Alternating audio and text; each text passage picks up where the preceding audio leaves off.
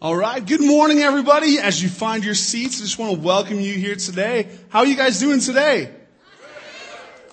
That's right. We're going to need some energy in here today. I'm used to people talking back to me. I am one of the pastors on staff. My name is Ed Blaze. I work primarily with the junior high youth ministry. And man, it is so great to be here. It's such an honor to be here with all you guys, with all you guests, and with everybody here today. For those of you that will be listening later in the week, we're so happy to have you all here today. So, first of all, I just want to make mention what I got wearing here. Oh man, I'm off to a good start.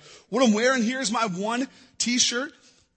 If you guys didn't remember, the youth department has been wearing these. This isn't just a new fashion statement where, the Pastor Nate and I look really, really homeless. Okay, this is actually for the My One shirt offering that we're doing. What's happening in the youth department is we are a part of this drive called My One Shirt, where 60% of the poorest poor only have one T-shirt, which is the people that usually get reached with Speed of Light. So a lot of our students, our youth staff are rocking these one shirts. So that's what this is about. So that's what I'm wearing today. I will be honest, I did take a break and I wore my Packers jersey on Thanksgiving Day. Yeah. Which, yep, you know what I got because I did that. So the Packers got beat, but it is so good to be here. We are starting this brand new series that's going to be focused in drawing a lot of parallels from the life and the story of Scrooge, which is going to be awesome. Isn't this set great? Is anybody excited for the Scrooge production? Man, we've got people that have been working on that super hard. That's going to be awesome. That's December 13th through the 15th. I've never actually seen New Life's Scrooge before.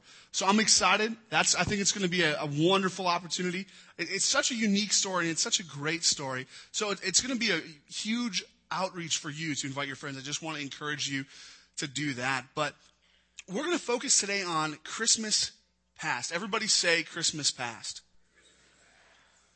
Okay, let's do that one more time. Christmas past. Okay, very good.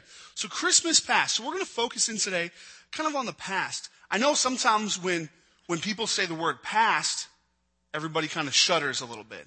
Maybe. Some of you guys do. Some of you guys are like, oh man, I love looking on the past. Some of you guys that are in here are like, let's not talk about the past. I've had way more years than you've been alive, Pastor Ed. You know, some of those things where people are like, oh, I don't want to talk about the past because I've had some bad things happen in my past, or I've had this long history.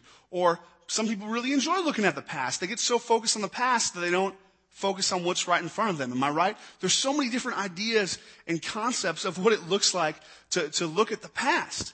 And so, as we know, in the play Scrooge, the past shines a huge light onto Scrooge's life to help him see what's to come. Am I right about that? And that's what we're going to do today. We're going to use the past not as maybe a big negative or a big thing that gets us all feeling gross and nasty and focused on all the bad stuff. We're going to use it kind of like a doctor would use an x-ray. They're not going to bring out an x-ray and say, oh man, you are such a horrible person. You broke 75 bones. No, they're going to say, hey, I see these bones are broken and I want to help you get better. Right? So that's what we're going to do today. Somebody say amen. Amen. So holiday time is one of the biggest times of the year I think that we have family memories. I hope that you guys have fun family memories. Usually holiday memories are ones that float to the top of my mind when I think about the past because the holidays are always there. You can't get away from Thanksgiving. You can't get away from Christmas. Every year they're just there, right? And so holiday memories just are something that happens every single year consistently. So we usually have a lot of them. One that floats to the top of my mind, I'll take you guys all the way back to Wednesday night. This was the first year that we hosted Thanksgiving. Kylan and I are going on about 8 months, I think, right? 7 months, okay. I'm just so excited to be married that I was throwing an extra month in there. So we've been married now for about 7 months, right? Praise the Lord. And we hosted her family for Thanksgiving this year for the first time. And so that was kind of a big thing for us. We've been cleaning for a month now and getting everything ready to go, and the family's coming in, and Kyle's like, we gotta go out and we gotta buy a cooler. I'm like, why do we need a cooler? She's like, well, I gotta put the turkey in it. I'm like, why are you gonna put the turkey in a cooler? So she used a brine. I didn't know what a brine was I've never even heard that term before in my entire life. And so she like soaked the turkey, and I'm like, why are you drowning the turkey? I don't understand.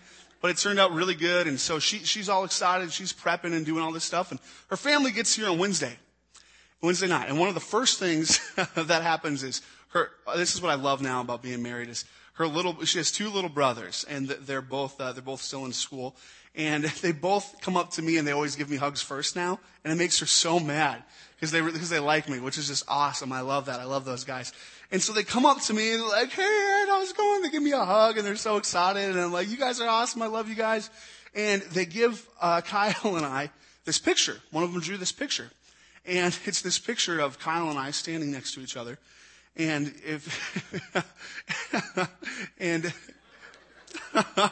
I can't make this up, I promise. And he's like, and Kyle's little brother is like, yeah, this is you guys.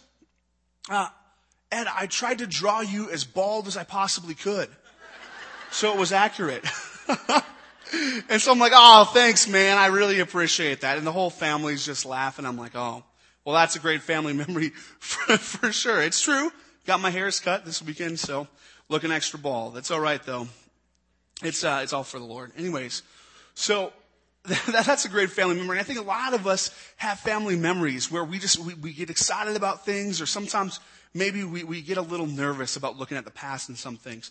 So what I want to do today, for today, I want us to take off our shoes, if we could. Not actually take off our shoes, okay?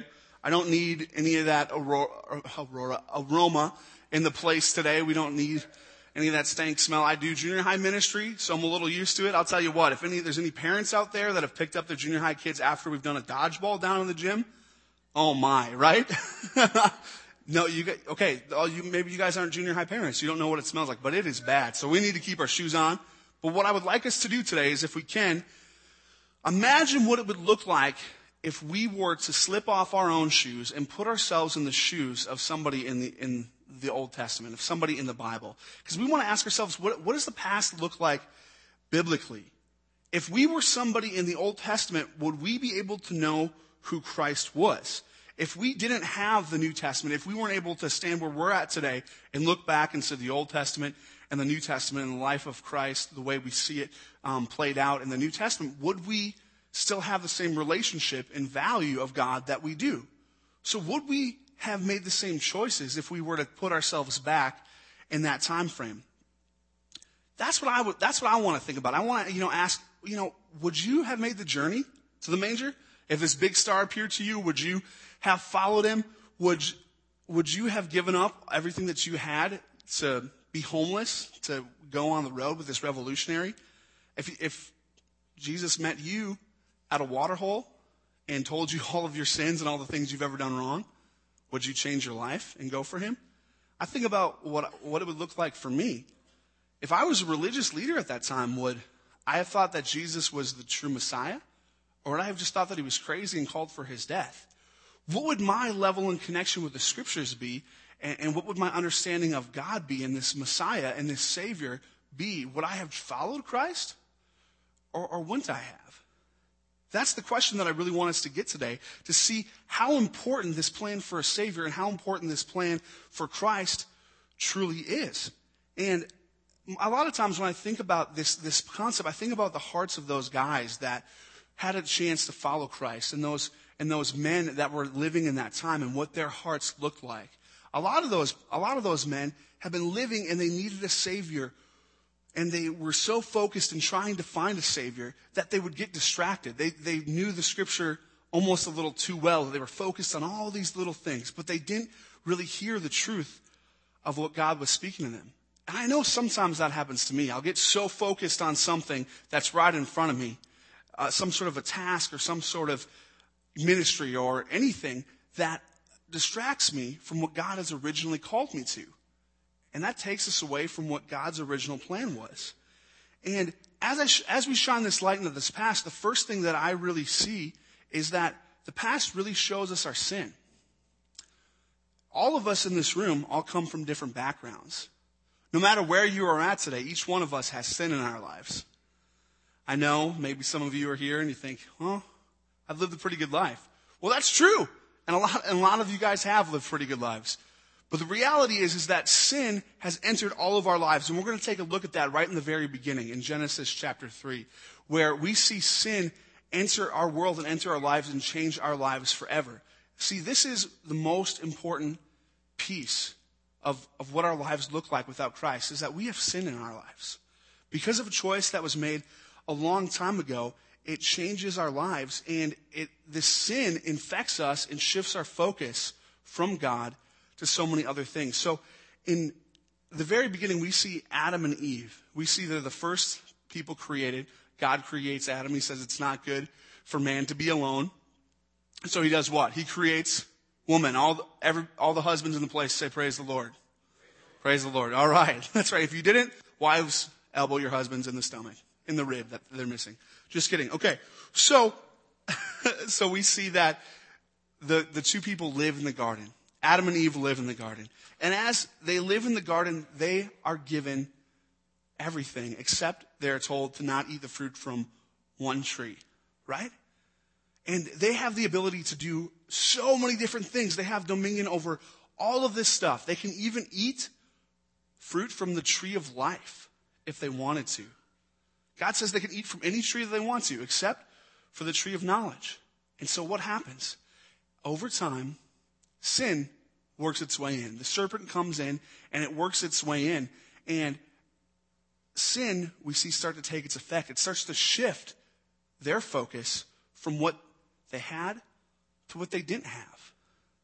Before long, all they could focus and think on is what they didn't have, which was that one fruit from that one tree, where they could have had everything else, but their focus becomes this, what they didn't have. And doesn't that happen a lot in our lives?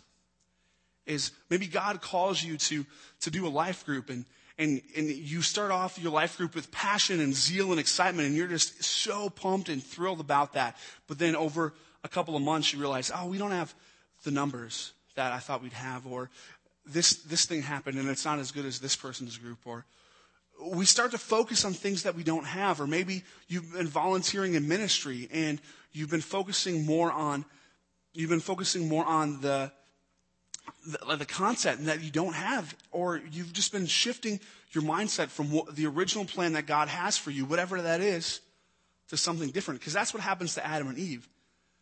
Sin begins to shift. And I want to look at this very first, the first time we see a plan and a promise from God to give us a Savior, to rid us of the sin. And it's really cool because it's right on the onset. It's right in the beginning when this happens. The very beginning when we see the fall happen. And it's in Genesis chapter 3. And I'm going to look at verses 14 and 15. And what happens is Adam and Eve get found out, and they try to hide from God. And then God finds them, and he tells them a few things. And this is what God says to the serpent. He's speaking directly to the serpent. And he says, "So the Lord God said to the serpent, because you have done this, cursed you are above all the livestock and all the wild animals. You will crawl on your belly and you will eat dust all the days of your life.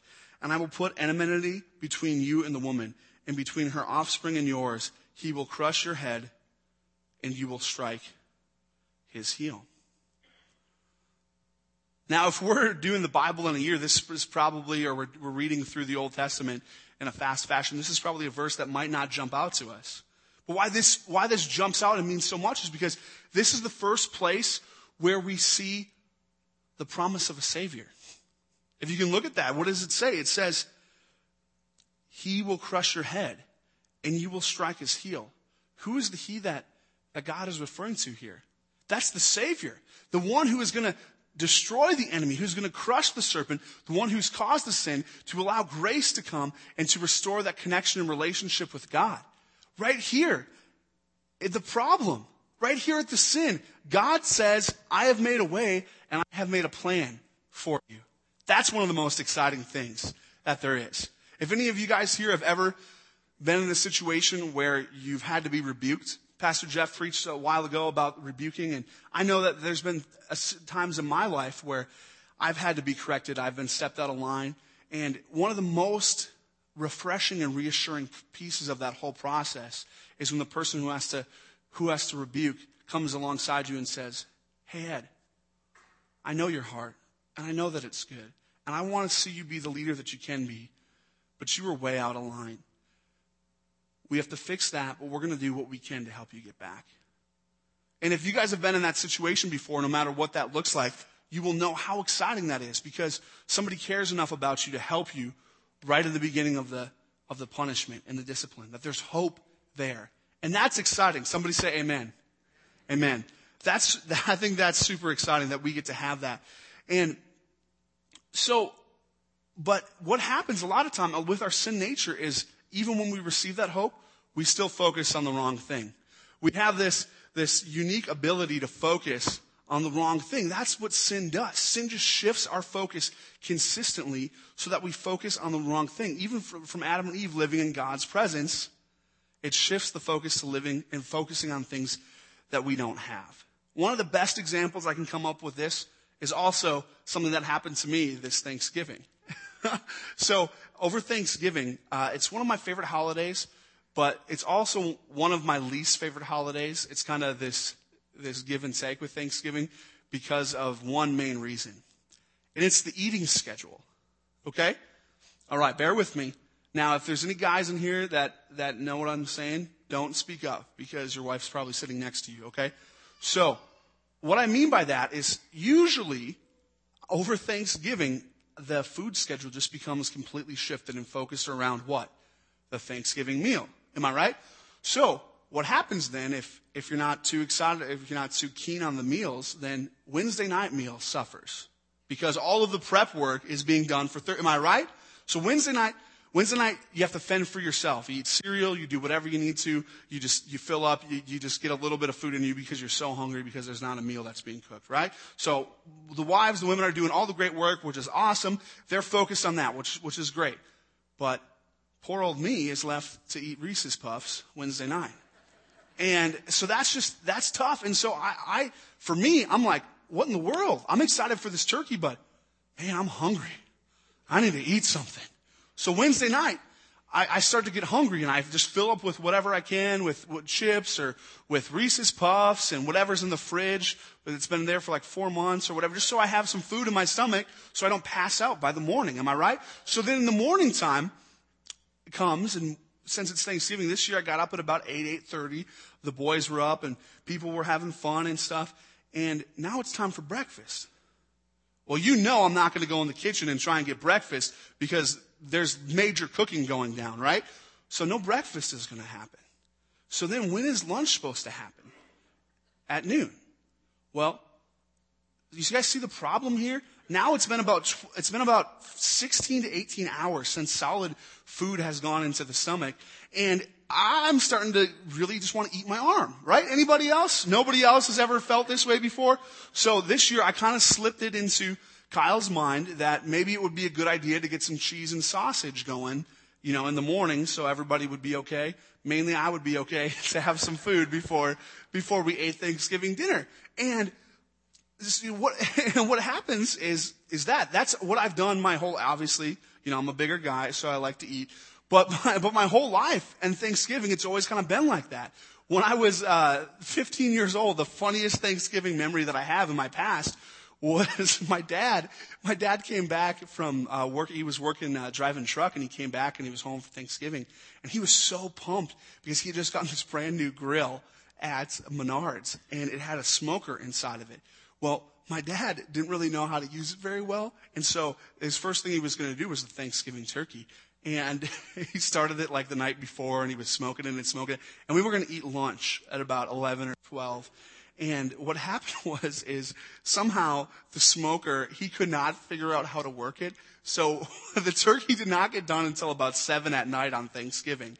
And I remember being so hungry and just so grumpy that I ate popcorn, I ate cereal, I ate all the snacks in my room. I went downstairs to the pantry and I ate like canned peaches because I was so hungry that it was just like, it was the longest time ever. And what happened actually that Thanksgiving is this turkey was harder than a leather shoe. I mean, it tasted like eating shoe leather.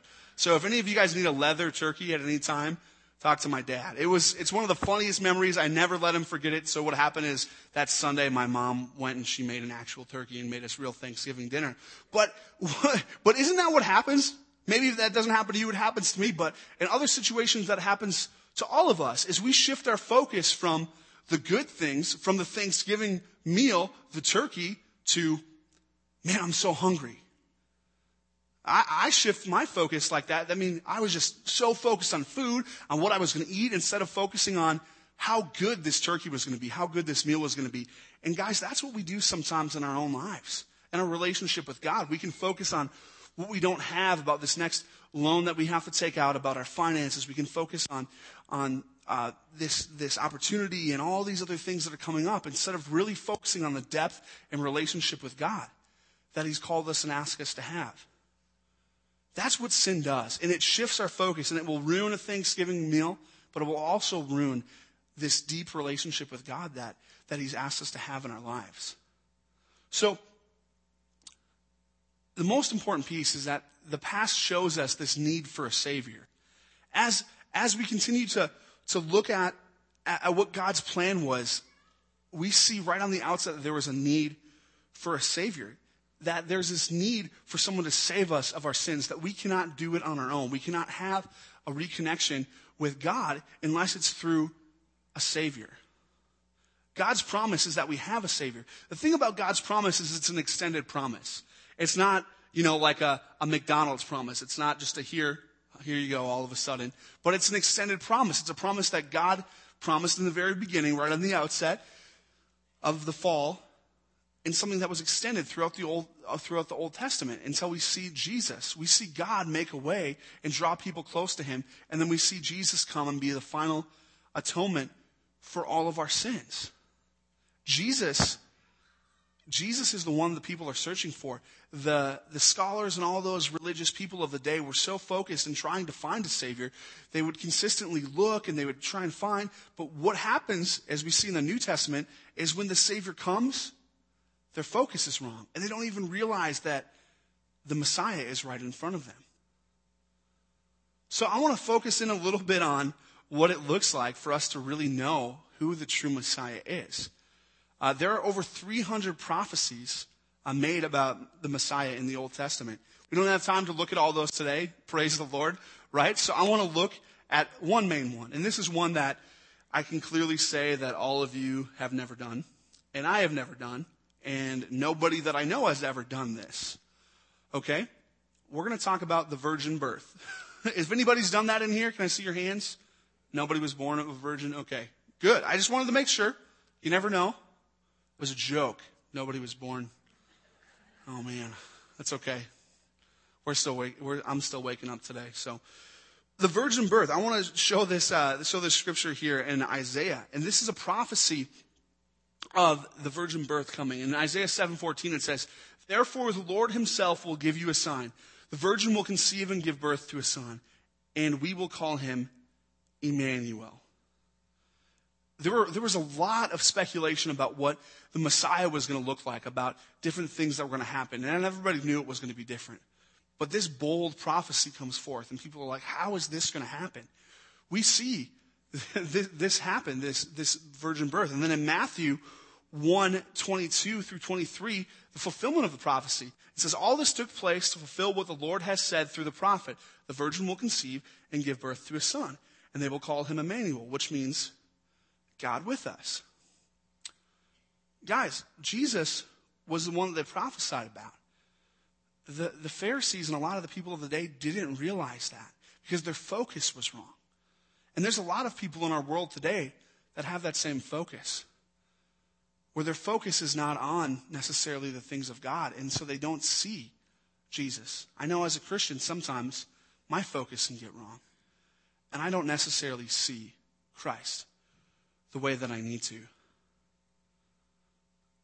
It's Christ. He was the plan. Just so that we're all clear that it was Christ, I want to lay out a little bit of a mathematical probability for you guys. With all of anybody here do March Madness? Anybody in here do the March Madness brackets? Nobody fills those out? So a few of you guys have filled those out before? Okay. There's how many teams? 64, right? Is that right? 64 teams?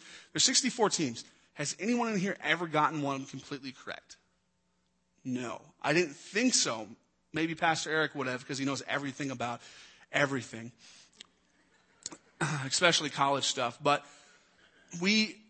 that's so hard. That's a big prediction thing in our culture, but people don't ever get those right. The people that study those don't ever get those right. When I was in college, it's the only time I ever did one because my team of leaders decided that we needed to do it, and I was with a bunch of girls, and man, they just destroyed me. They picked on the color of the jerseys and on the names that they liked and all this stuff, and I'm like, how did you get a better score than I did?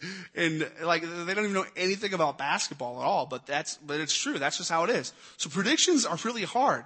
They're really hard to figure out. Well, I want to look at the mathematical probability of what it looks like for Jesus to fulfill just 8 prophecies. Okay? I'm going to throw this up on the screen. That is that probability. That's 8. That is 10 to the 17th power.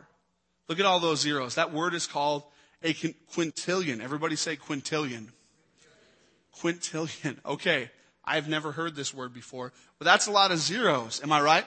So if that doesn't do anything for you, I brought a snack because I get hungry. No, I want you to look at this. You guys all familiar with Thin Mints? Yeah. These guys are familiar with Thin Mints. Oh yeah, Thin Mints. But Thin Mints, I'm going to pull a Thin Mint out here. So if we were to take one Thin Mint, to symbolize the number 1 in our equation, if we were to take these Thin Mints, a quintillion Thin Mints would be enough Thin Mints to cover the entire state of Texas. 2 feet deep. And yeah, so that's the number that we're talking about. The entire state of Texas. Has anybody driven through Texas? Dude, that's a long time. Okay, the entire state of Texas. 2 feet deep. Now the probability for one man to fulfill eight prophecies is if you take one of these and you lick it, and so it's white, and then you throw it in the state of Texas. And then you blindfold yourself.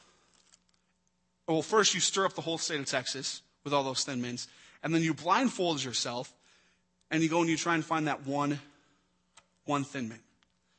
That is the mathematical probability of what it would look like for one person to fulfill just 8 prophecies. See, Jesus didn't just fulfill 8 prophecies. He even fulfilled 29 prophecies in one day. This is the kind of God that we serve. This is the Messiah that we serve, who is beyond all of our wildest dreams, who was the plan, who was the one who was there for us on the outset. Through all of our problems, through thick and thin, he's the one who says, I've made a way for you. This God has made a way for us. And even when we're distracted, and even when we're not looking, he has still made a plan for us. And it's one of the most beautiful things that I've ever got to see in my entire life. I've been doing junior high youth ministry now here for a couple of years, and it's been a huge blessing.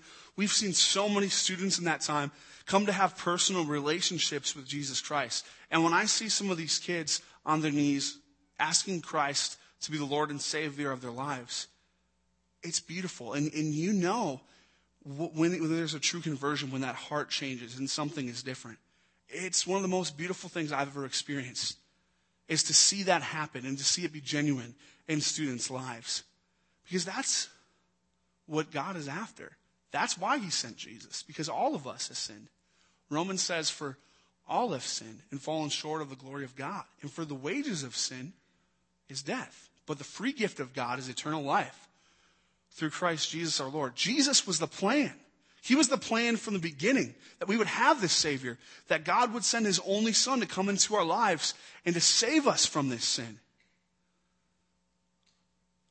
2 Corinthians 5:17 says, therefore, if anyone is in Christ, he's a new creation. The old is gone and the new has come.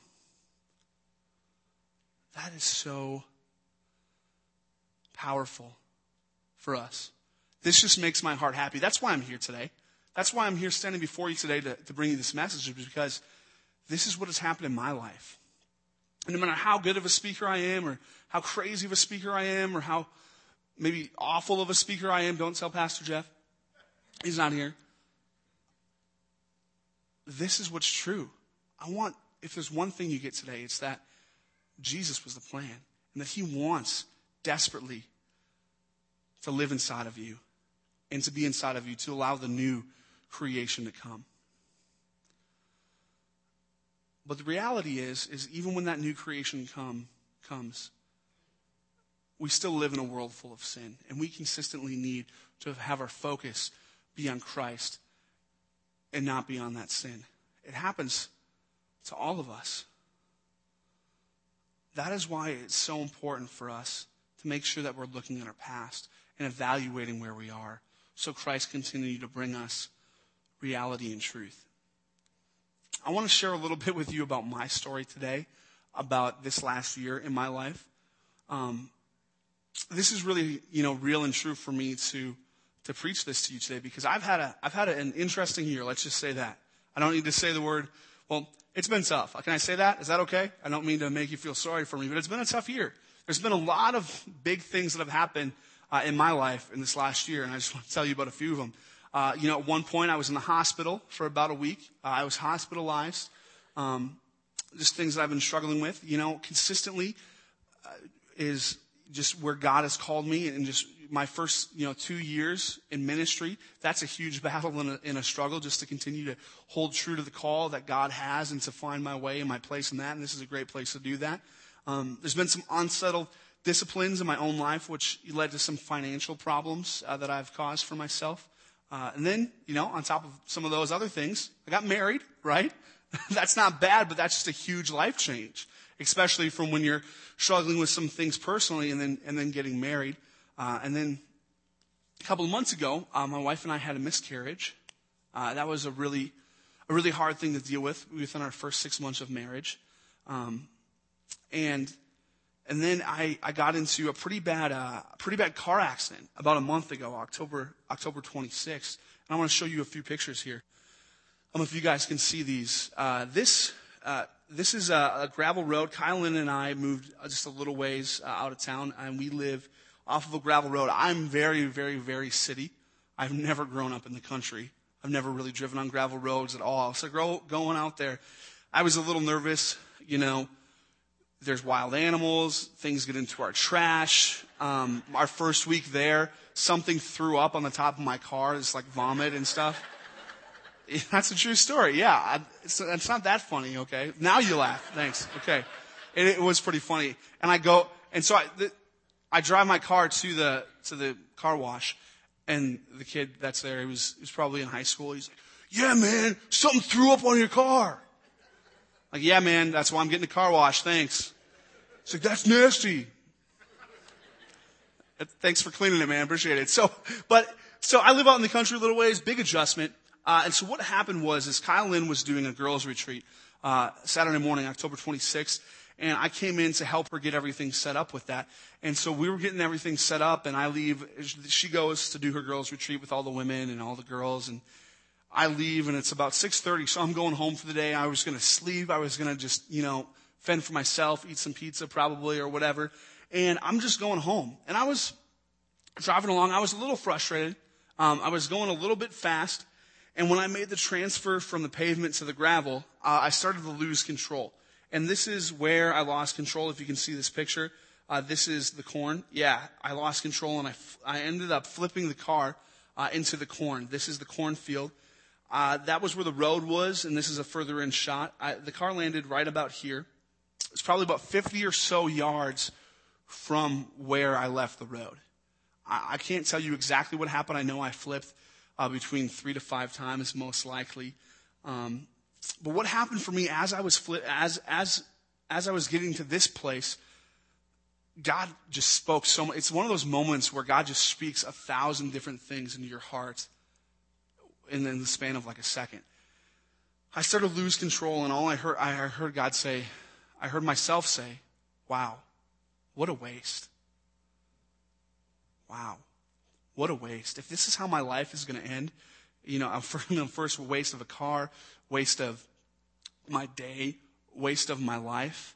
If this is how my life is going to end, what a waste. Why would I focus my life on things that I was frustrated in and emotions that I had and all these other things other than what God has asked me to do? What a waste. God, I'm sorry for wasting my time in my life on all these other things." And as I started to flip, I heard the crunch, and as I was in the air, I just felt my heart said, "God, I trust you. I need you and I love you. And I know that no matter what happens, I trust you. If I end up in heaven or if I end up here, I trust you. And I'm sorry. I'm sorry for wasting, the 6 months of my marriage. I'm sorry for all this stuff. For if my life is to end, it was such a waste. But I'm sorry, but I trust you no matter what. And my heart just cried out, God, I trust you. And I started to flip. And then at one point, right before the car landed, I hit my head really hard on the ceiling. And I saw a really bright light. And that's when I thought, it was it. I'm done. Time's done here on earth. And my heart just said, God, I trust you. You're my focus. When I was pushed, when things happened in my life, that's what came out. Even though my focus may not have been in the right place for some time before that, my heart was still had the focus of God. You're the most important thing. And through that, it helped me refocus. And what happened is everything stopped and I landed. And here's a picture of the car. The car ended up, this is the first picture that I actually was able to take, which is why I show this first.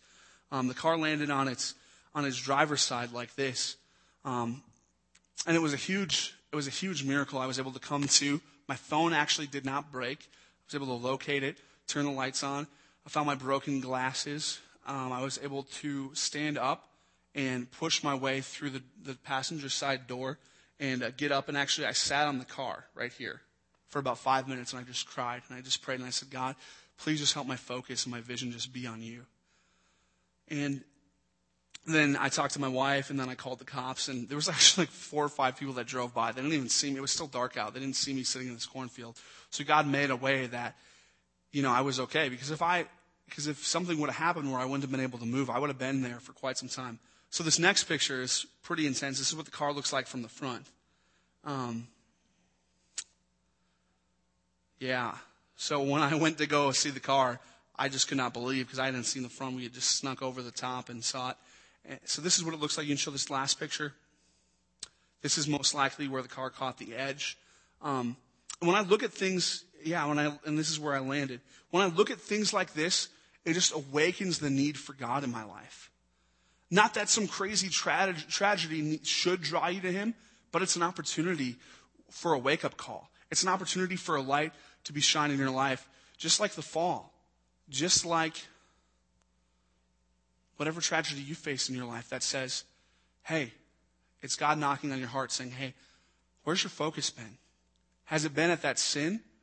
Or has it been on the things that I've asked you and called you to do? Where has your focus been today? That's the most important piece. As this happened for me in my life, God really just continued to speak, Ed, I want you to live this. And I want this to be true and real in your life. Is John 15:4. Remain in me as I remain in you. No branch can bear fruit by itself. It must remain in the vine. Neither can you bear fruit unless you remain in me. My focus needs to be on Christ and on the things God has asked me to do. Not on all this other stuff. Some of this other stuff can be good, but the focus has to be exactly on what God has called me to be in that truth in my heart, in that devotional time, in the growing with Christ. Family is good. Our job is good. All these other things, ministry, all this other stuff is good. But the most important piece is our focus has to be on Christ. That's what He's asked us to do. And that's what He's called us to do. And I pray that for each one of you, you don't have to go through a situation like this, or a situation that's as difficult maybe as I've had to see those things. I'm a knucklehead sometimes. I'm hard-headed. So God has to beat me over the head sometimes with hard situations so I get the point. That's just how I am. I just pray that that's not what's happening in your heart. And I just ask that today, as we are about to go into a time of prayer, that you just open your hearts and just say, God, what is it that you're asking me to do? What is it that I need to shift my focus on? And that God would just speak to you today. Will you pray with me? Will you bow your heads as we pray? God, I thank you for today. I thank you so much for what you're doing in our hearts and our lives. And I just ask that you would just allow each one of us in this place to have our focus be on you. For each one of us to shift our focus from whatever we came in this room with to you, into your heart, into your love. That we would just give you our best. And that we wouldn't need some crazy tragedy to open our eyes to realize that we strayed from you. But that, God, we would today realize we need to abide in you, to remain in you, and to be connected to you. Help us right now as we go into this time of worship. Just be challenged to seek you in new ways, in true ways, God. We love you.